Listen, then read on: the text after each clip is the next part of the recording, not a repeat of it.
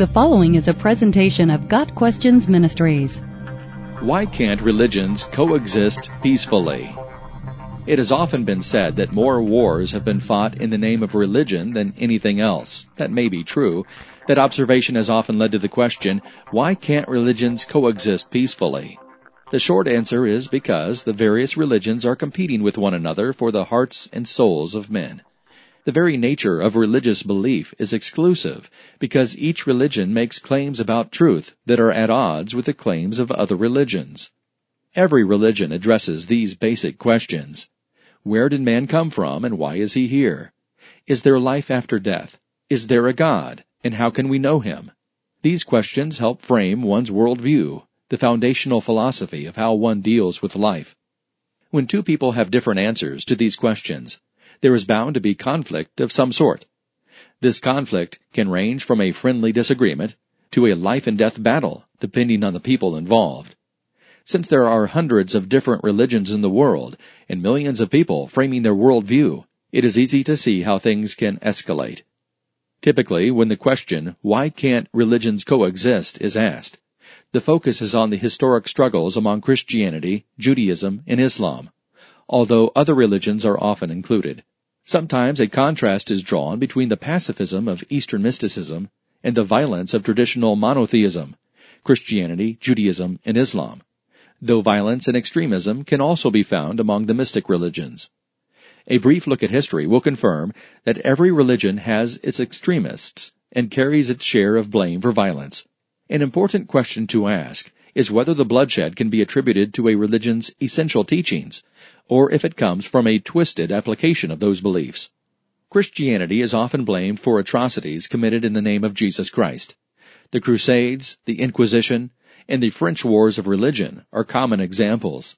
All these events were carried out under the auspices of and with the approval of the Roman Catholic Church, yet they were clearly in violation of the teachings of Jesus Christ. In fact, both the Inquisition and the French Wars of Religion were attacks by Catholics against Christians who disagreed with the doctrine and practice of the Catholic Church. Writing of this history, Noah Webster said, "The ecclesiastical establishments of Europe, which serve to support tyrannical governments, are not the Christian religion, but abuses and corruptions of it." When the teachings of Jesus and the apostles are examined, it is clear that Christians are expected to live lives characterized by peace. Romans 12 verses 14 and 18 say, "Bless those who persecute you, bless and do not curse. If it is possible, as far as it depends on you, live at peace with everyone." Jesus said in Matthew 5 verse 39, "Do not resist an evil person. If anyone slaps you on the right cheek, turn to them the other cheek also." Peter wrote, "Do not repay evil with evil or insult with insult. On the contrary, repay evil with blessing, because to this you were called, so that you may inherit a blessing." 1 Peter 3 verse 9.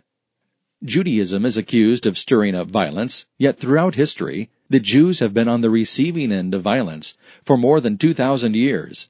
In every country where they have lived, they have been maligned and persecuted, even though they have lived peacefully and provided goods and services to others. Some will point to passages in the Old Testament in which the Jews were commanded to exterminate other nations, and say this proves the violent undertones of Judaism. Interestingly, even though God commanded the Jews to wipe out the inhabitants of the Promised Land in order to prevent his people from falling into idolatry, he also commanded them not to mistreat or oppress the foreigner, Exodus 22 verse 21, and he extended an invitation to everyone, not just Jews, to believe in him and be saved, Isaiah 45 verse 22. God's intention is to bless all people through the Jews, Genesis 12 verse 3. Judaism teaches people to act justly and to love mercy and to walk humbly with your God, Micah 6 verse 8.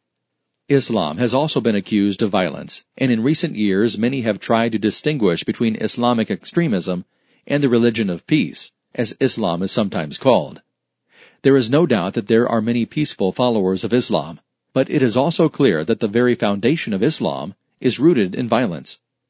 Muhammad, the founder and prophet of Islam, was raised in the city of Mecca and began preaching his revelations at the age of 40. When some tribes opposed him, he led his followers on a brutal campaign to defeat and convert them. Many revelations were given, encouraging Muslims to kill those who did not believe. And that is the primary way Islam has spread throughout its history.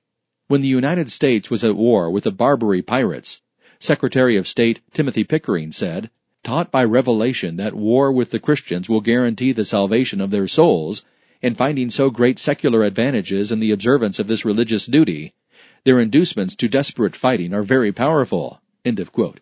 In contrast to Christian extremists who have clearly twisted Scripture to justify their violence, Muslim extremists can point to the clear teaching and practice of their founder to support their acts. It is the moderates in Islam who have to explain away verses condoning violence. One word can sum up the reason why religions cannot coexist peacefully: sin. Because sin affects all men, the tendency to fight can rise up even in religious contexts. While different religions may have similar positive benefits to society, all religions are not equal. Only Christianity addresses the sin problem by changing the heart of man. If anyone is in Christ, the new creation has come. The old has gone, the new is here. 2 Corinthians 5, verse 17. Got Questions Ministry seeks to glorify the Lord Jesus Christ by providing biblical answers to today's questions. Online at gotquestions.org.